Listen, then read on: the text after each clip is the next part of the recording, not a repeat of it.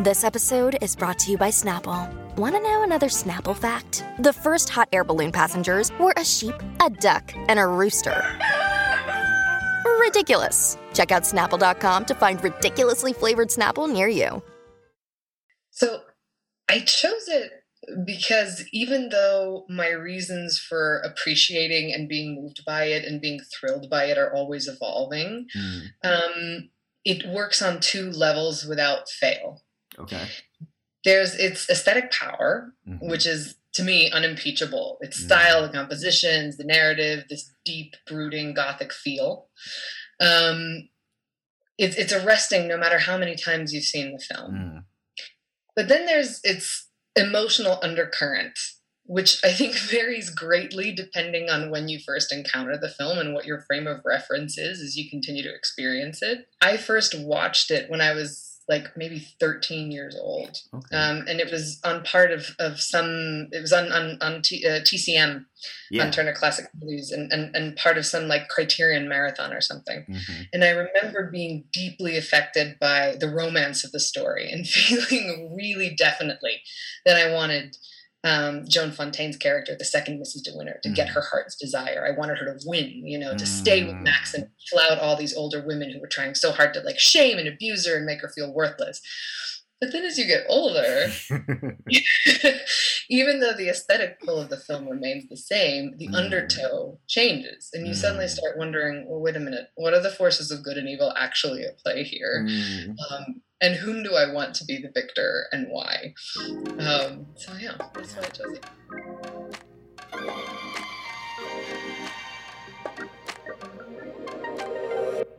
Welcome to Open Forum. I'm Michael Denzel Smith. The second Mrs. De Winter has no chance of living up to the legacy of the first. She didn't know that she would be asked to do so. She met Maxim De Winter on the French Riviera and married him after a whirlwind romance. But when they head to Manderley, Maxim's massive estate, the second Mrs. De Winter is confronted with the shadow of her predecessor, as well as the unraveling of the story of her death. This week's film is Rebecca, and it was chosen by Téa Obreht, author of the international bestsellers The Tiger's Wife and Inland.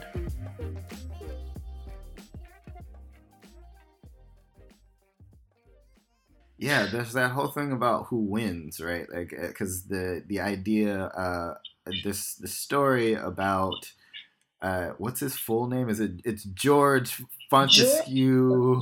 Yeah, George Fortescue Maximilian De Winter. Yes, who so really, I mean, rich people in names. Anyway, it's called Maxim throughout the film. He is mourning the loss of his wife, we could say at this point, or that's what we sort of perceive that's happening at the beginning of the film. He meets this young woman who she's never given a name, is she?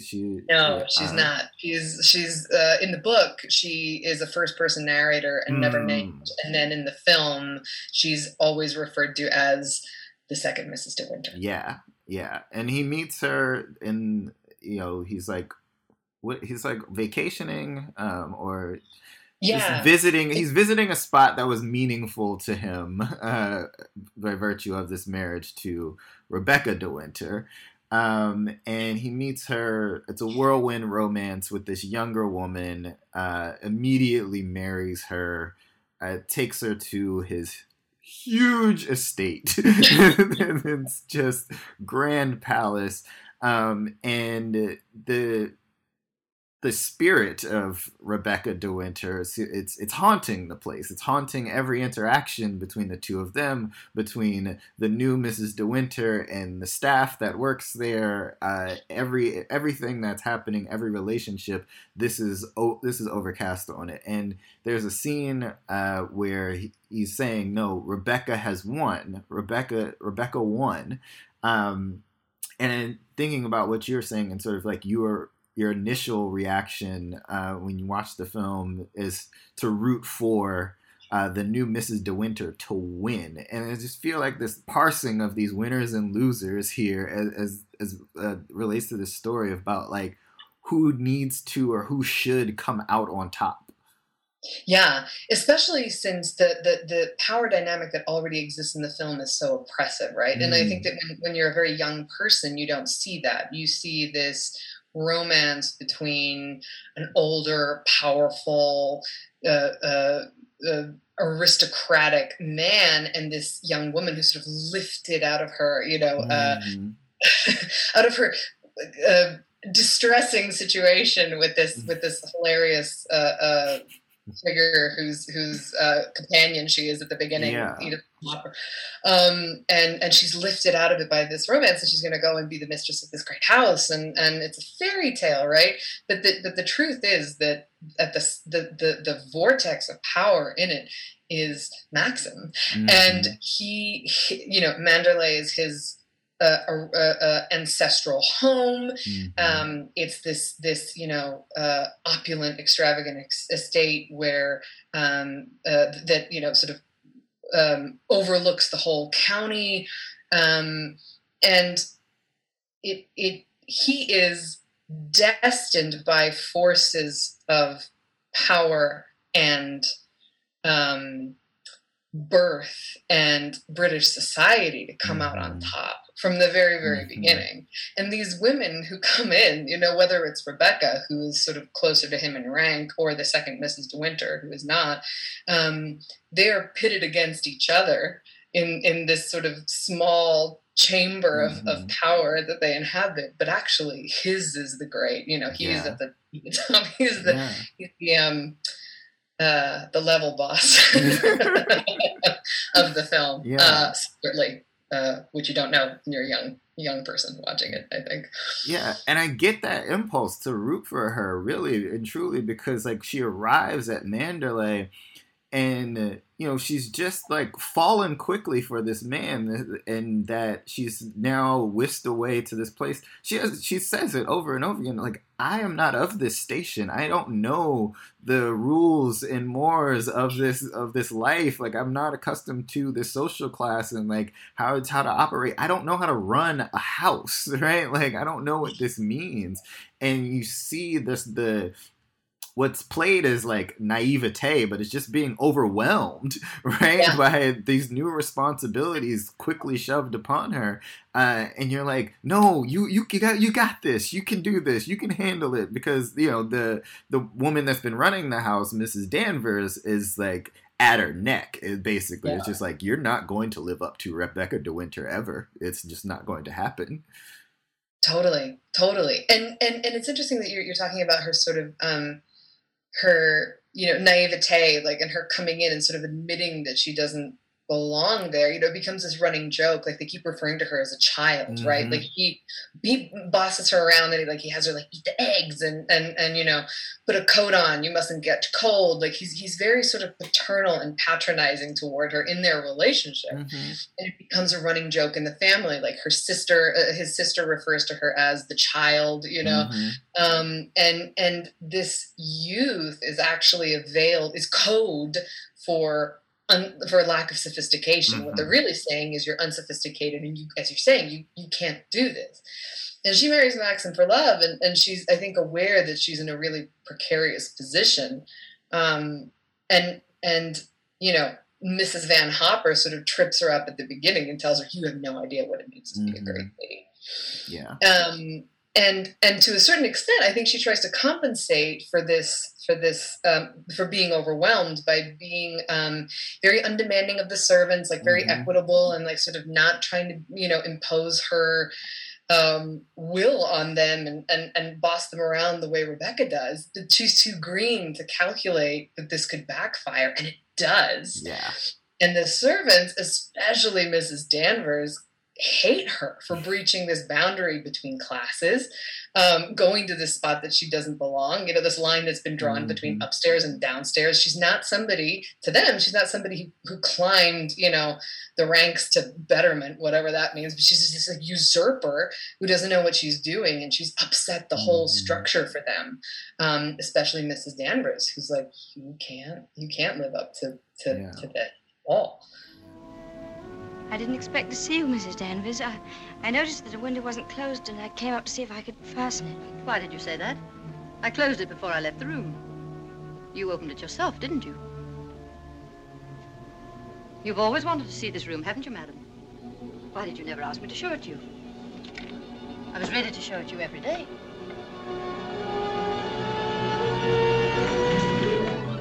It's a lovely room, isn't it? Loveliest room you've ever seen. Everything is kept just as Mrs. De Winter liked it. Nothing has been altered since that last night. Come, I'll show you her dressing room. No, you mentioned her youth, and I guess, obviously a Hitchcock film, it's all about sort of that psychological tension, and the parts that sort of start to make me feel that, and like it seems it's kind of a misdirection, I think, in a bit a way, but Maxim is very moody. And there are reasons for that, obviously, that we can get into. But the things that make me start to like feel that tension and start to feel like something's wrong here, something is very off about the way that he talks to her and the way that he's comporting himself, is his obsession with her youth, right? Like, in the way that he talks about it, and in the way that he's almost dismissive of the idea of her as growing and changing, right? Like, they're in the car and they're having an argument, and then she says that she wishes she could be a 36-year-old with like a black satin dress and pearls and all this. And he's like, if you were, you wouldn't be here, right? Like, or I wouldn't be with you, or, something along those lines. And, he calls her, the eggs thing. He's like, come on, eat up like a good girl. Like, and yeah, you're right in sort of that paternal figure, but it's like, it's also that's the attraction, it seems, is like that he could, capture her youth, and, entomb her in her youth. Yeah. That's such a good way to put it. Yeah, absolutely.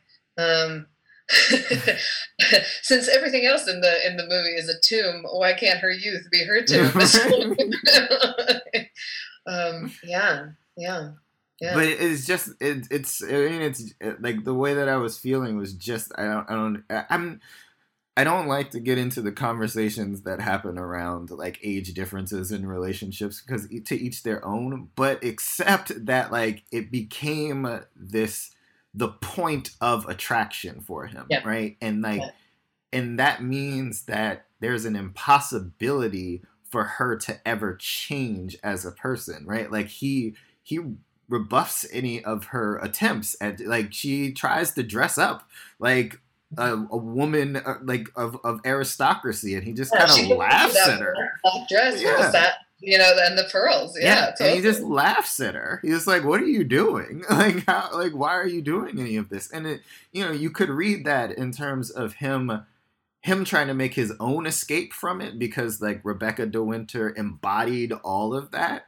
But it seems like he's not even trying to give her a chance to learn and grow into this role that he's thrust upon her. Yeah, totally. And too, that he doesn't understand, like, that he has absolutely no conception of, the way that isolation works in the film is really interesting. I think, particularly in how it relates to this, because when it's just the two of them outside of Manderley, that's her fantasy. Her fantasy is, I wish we could be in this moment forever. Before they start having that fight in the car, she's like, I'd like to capture, like, just to have a whole shelf of these moments as my memories, which is also impossible. So for her, there's this fantasy isolation in which the two of them exist just in this relationship, in this world together, in this moment before, like, Rebecca and Manderley and all these things that are going to come to doom her at the end. And for him, that same desire is sort of centered on her youth, and the desire to preserve her as she is, because he's already damned, rootingly damned. But what happens is they come to the house, and then there's this other, the true isolation occurs because he isn't able to see that, for the only choice she has is to grow, and he doesn't want this to happen, and he sort of he keeps leaving and sort of criticizing her, as you say, whenever he comes back and discovers that, like, she's attempted to change something about herself or bond with the house rather than stay in this glass jar of his memories. Haven't you any family? No, my mother died years and years ago, and then there was only my father, and he died last summer. And then I took this job. How rotten for you. Yes, it was rather, because, you see, we got on so well together. You and your father? Yes, he was a lovely person, very unusual. What was he? A painter. Ah, was he a good one? Well, I thought so, but people didn't understand him. Okay, and so then there is Rebecca and her relationship to Maxim. And, you know, we're trudging along in the film, and we're sort of like slowly revealing some things here, and you know, we're left to assume essentially that, like, or, you know, the story is that she was in a shipwreck, right? Like, she went out by herself in the sailboat, and that, you know, it capsized. She was a great sailor. She was a great sailor. Great sailor, but the boat capsized. She drowned. Later, her body was washed ashore. They found her. They buried her. He identified her and everything. He went up. He identified her. It was deeply traumatic for him. Yeah, he identified her. And you know, then another shipwreck happens. When he's married to the second Mrs. De Winter, he goes out and learns that they found Rebecca's boat, and they found her body inside. Right.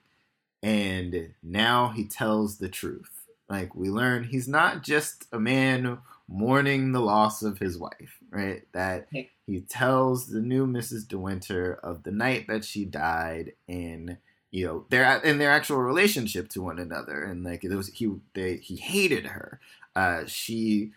They like 4 days into their marriage, she's just broke down what it was actually going to be. She didn't love him. She was not like, she would be the perfect wife, and she would turn Mandalay into this place that like was the envy of all of the society folks, and you know, everyone would love this place.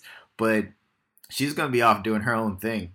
She had all of her different lovers, and she was just never going to pay any attention to Maxim. Right. And all of which has the potential to be extremely embarrassing to his, like, you know, tight-lipped aristocratic state, right? Yeah. That's like the threat to his power, her sort of sexual liberation, or her you know, her openness about the fact that she's not going to be sitting at home darning his socks or whatever, is the great threat to his power, because people can find out that she's off in London, you know, having it off with any number of people, including her cousin, which is weird. But anyway. So I wanted to get there, but since you brought it up, and it's not like some great analysis here, but the acceptance of the cousin fucking was just like I'm just like, wait, have I missed something? Yeah, it was very, it was odd, and I think sort of was I think is the is like a tally in the bank of, well, like, Rebecca really was very depraved, you know, like which, you know, incest, not a great look. But I was really surprised at the end of the film when they're having the not to skip ahead, I won't reveal anything for the end yet, but when they're having the inquest, and the cousin sort of casually mentions, you know, you can tell everyone, he tells Mrs. Danvers, you can tell everyone that she was in love with me. Like, nobody bats an eye. No. You know? No one. That's not the revelation, you know? Like, the revelation was she wasn't faithful to her husband. It isn't she was fucking her cousin, and that's very odd. That's so weird. It's so weird. Maybe shit was just different in 1940, and there was just a lot of cousin fucking going on in England. But I'm sorry. I was thrown off by that the entire time.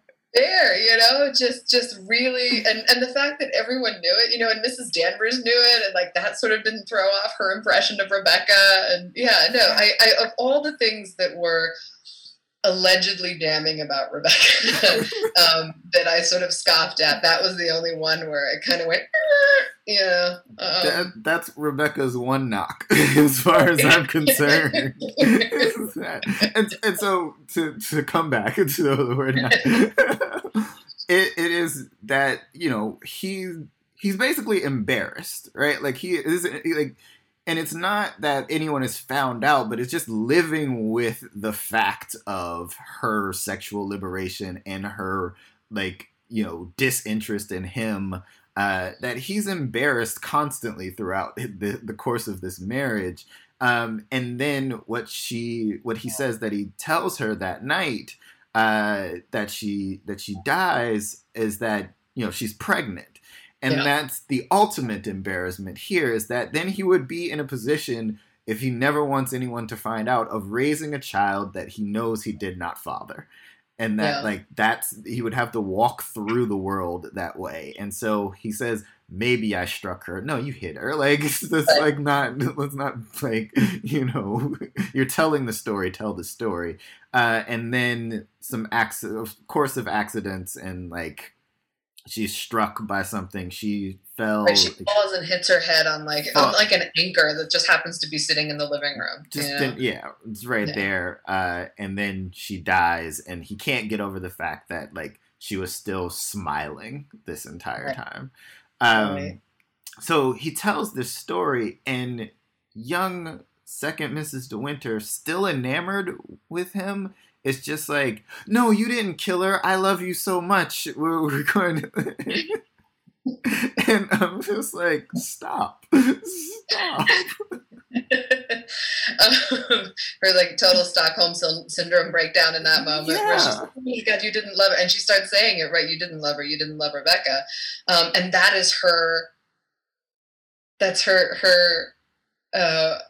priority. Her priority in all this is, you know, isn't, this man has just admitted to I'm sorry, I'm laughing, striking and leading directly to the death of his wife, whom he then stuck in a boat, you know, sailed out to sea and capsized and pretended to misidentify some random woman, you know, that none of that is of concern. What matters, the real revelation here, is that actually he never loved Rebecca, and you know, you're not actually being haunted by the thing you think you're being haunted by. And this is sort of I think this is where the youth of a person really turns, because because when I think when you're young, you really feel that, oh my goodness, thank God, you know, turns out that she is the villain that I have been feeling her to be, right? Like, Rebecca is the villain. Mm-hmm. She is the ghost in the hall. She is this oppressive house. She, you know, and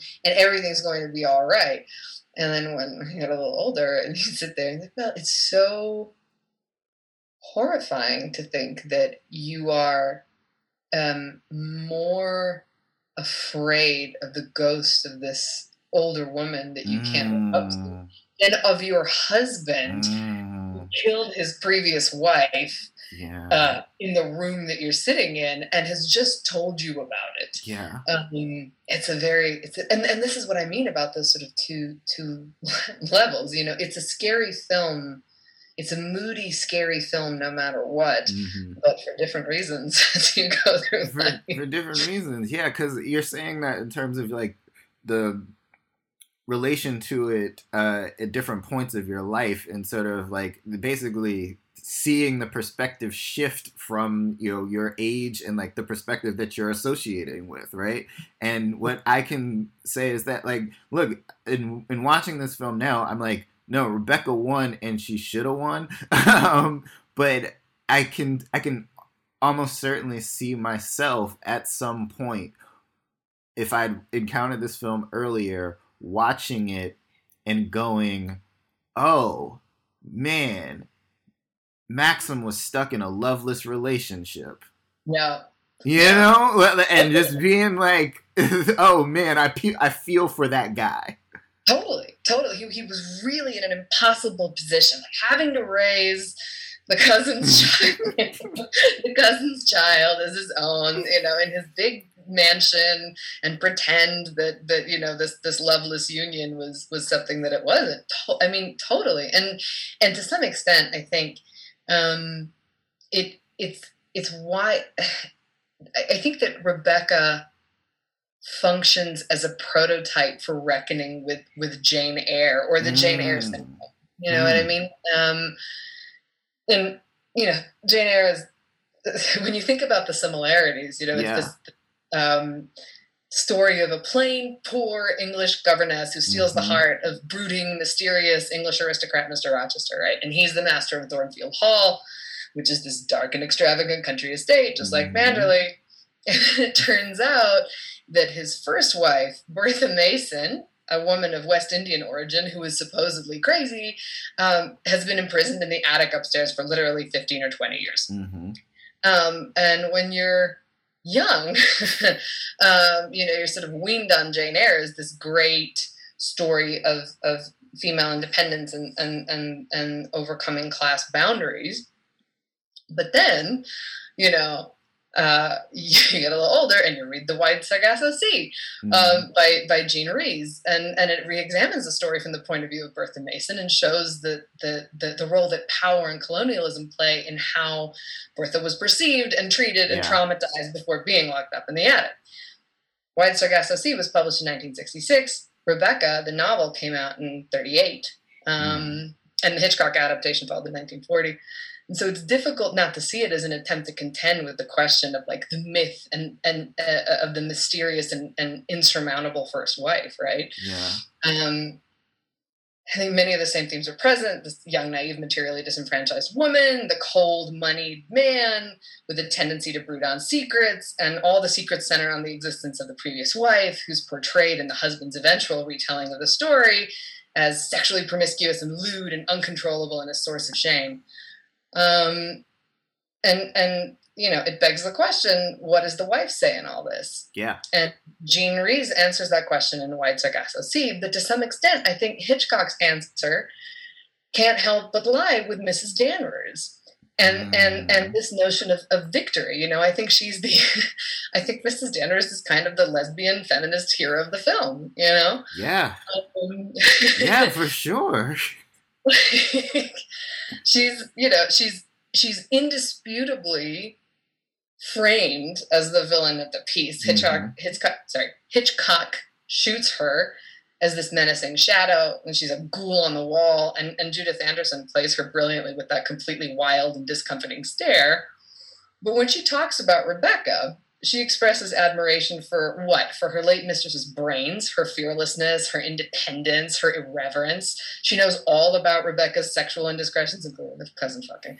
But she isn't put off by any of them. She admires them. And she says that, love was a game to Rebecca and that she would laugh at everybody. Yeah. And she would tell Danvers everything. And she uses Danvers' name as her, as her secret name when she goes to the doctor. And Danvers is the guardian of Rebecca's shrine and mausoleum, which she's ensured that all of Manderley has become. And she believes that nobody, man or woman, ever got the better of Rebecca. And that in the end it was the sea. And you have to wonder, when she burns the place down, that's sort of still the case. Rebecca totally wins. Yes. New York or Manderley? Oh, please don't joke about it. Mrs. Van Hopper's waiting, and I'd better say goodbye now. I repeat what I said. Either you go to America with Mrs. Van Hopper, or you come home to Manderley with me. You mean you want a secretary or something? I'm asking you to marry me, you little fool. Mrs. Danvers is holding the place of the older woman here that, like, we've lost with Rebecca in terms of, like, her physical presence. And checking this younger woman first and saying, look, you don't belong here. And, like, yes, you would... If you're looking just from sort of from perspective, you're like, well, no, why would you cast out this poor young woman who's just trying to love this man and like now has the access to all of this life and what have you? But it's as if Mrs. Danvers knows that there's something afoot with Maxim and like his relationship to Rebecca, and she can't say it because of her own class position, right? Right. and that, she clearly is very in love with Rebecca De Winter, right? Like there's a tenderness and affection for her that, I think is probably the one true love in all of this film, except maybe the cousin's love for Rebecca. Who knows? But when she, and my podcast, I can do spoilers. She burns down Manderley, and it's just like everything we were talking earlier about being entombed. Everything that's entombed there is now cast aside, and it is all of the secrets, it is all of the pressures, it is all of the disrespect, and it is all of the things that, like, it feels like Rebecca is, in the way she's described, pushing against, right? Like, it's not as if she doesn't know that there's the potential within these types of marriages and these arrangements to be completely loveless. And she's sort of accepting that her station will, like, that's something that's, expected of her. And she's saying outright, she's claiming her own space to say, look, I'm not going to live that way. And I know that I'm not attracted to you. I'm never going to love you, Maxim. And I'm going to live free. And she does that to knowing the risk therein and the consequences that could have for him and for her. And she does ultimately pay that price, but she pays the price in, like, this way that, we're led to believe is basically her attempt at suicide because she learns that she has cancer. Right. But even then, she's just saying, like, look, I know the ins and outs of these relationships, and I know that saying this thing, like, I don't want to live with cancer. I know that if I say this thing to my husband, I know exactly the reaction that will come about. Like, it's like Rebecca's the smartest one here in that she understands all of the power dynamics, all of the gender dynamics, and she's both, flaunting them and flouting them in her life, and then in her death, she's exploiting them. Totally. Absolutely. That's such a good, and tormenting him from beyond the grave. She's at rest, but he's not. Yeah.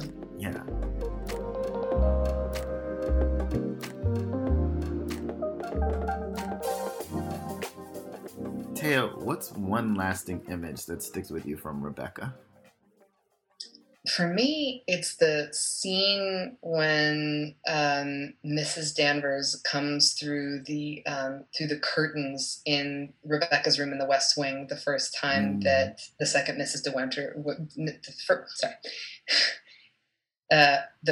time that the second Mrs. De Winter goes up into Rebecca's room in the West Wing, which she's dreaded for so long, and Mrs. Danvers comes through the curtains in silhouette. Yeah, and he always shoots her in silhouette. She's usually the shadow, and she's a shadow at the very end, like when he focuses in on her through the burning window. But that moment, I think, has always haunted me, and I think it's one of the ones that is often used too. Like when you see that moment in a montage of old movie, that's Rebecca. Yeah. How about you? Of the images, I mean, it's so vast and so grand. I mean, it really is just when they approach Manderley, and it's sort of like, we talked about sort of that Gothic imagery, and it's just like this. There's no way that this place isn't haunted, right? Like this, it's just so, it's too grand for the number of people that live there, right? And just the amount of open space that's always around you. Like there's no sense that like you could ever truly be alone, but you feel your tininess and you feel a loneliness being in that space. And so once you get that very first shot of it, it's just like then understanding that there's nothing here that could ever, to me, foster anything but this emotional turmoil. Yeah, I love that. That's so. Oh, we'll steal that. That's so true. Absolutely. Yeah. Taya, thanks so much for joining me. Thank you so much for having me. This is so much fun. Thanks for listening to Open Forum, a podcast from LitHub Radio, produced by Justin Alvarez and hosted by me, Michael Denzel Smith. Feel free to like, comment, and subscribe to Open Forum wherever you get your podcasts, and or sign up for the LitHub newsletter to stay up to date on our latest episodes. Next week, Richard Kimball didn't kill his wife, and Samuel Gerard doesn't care.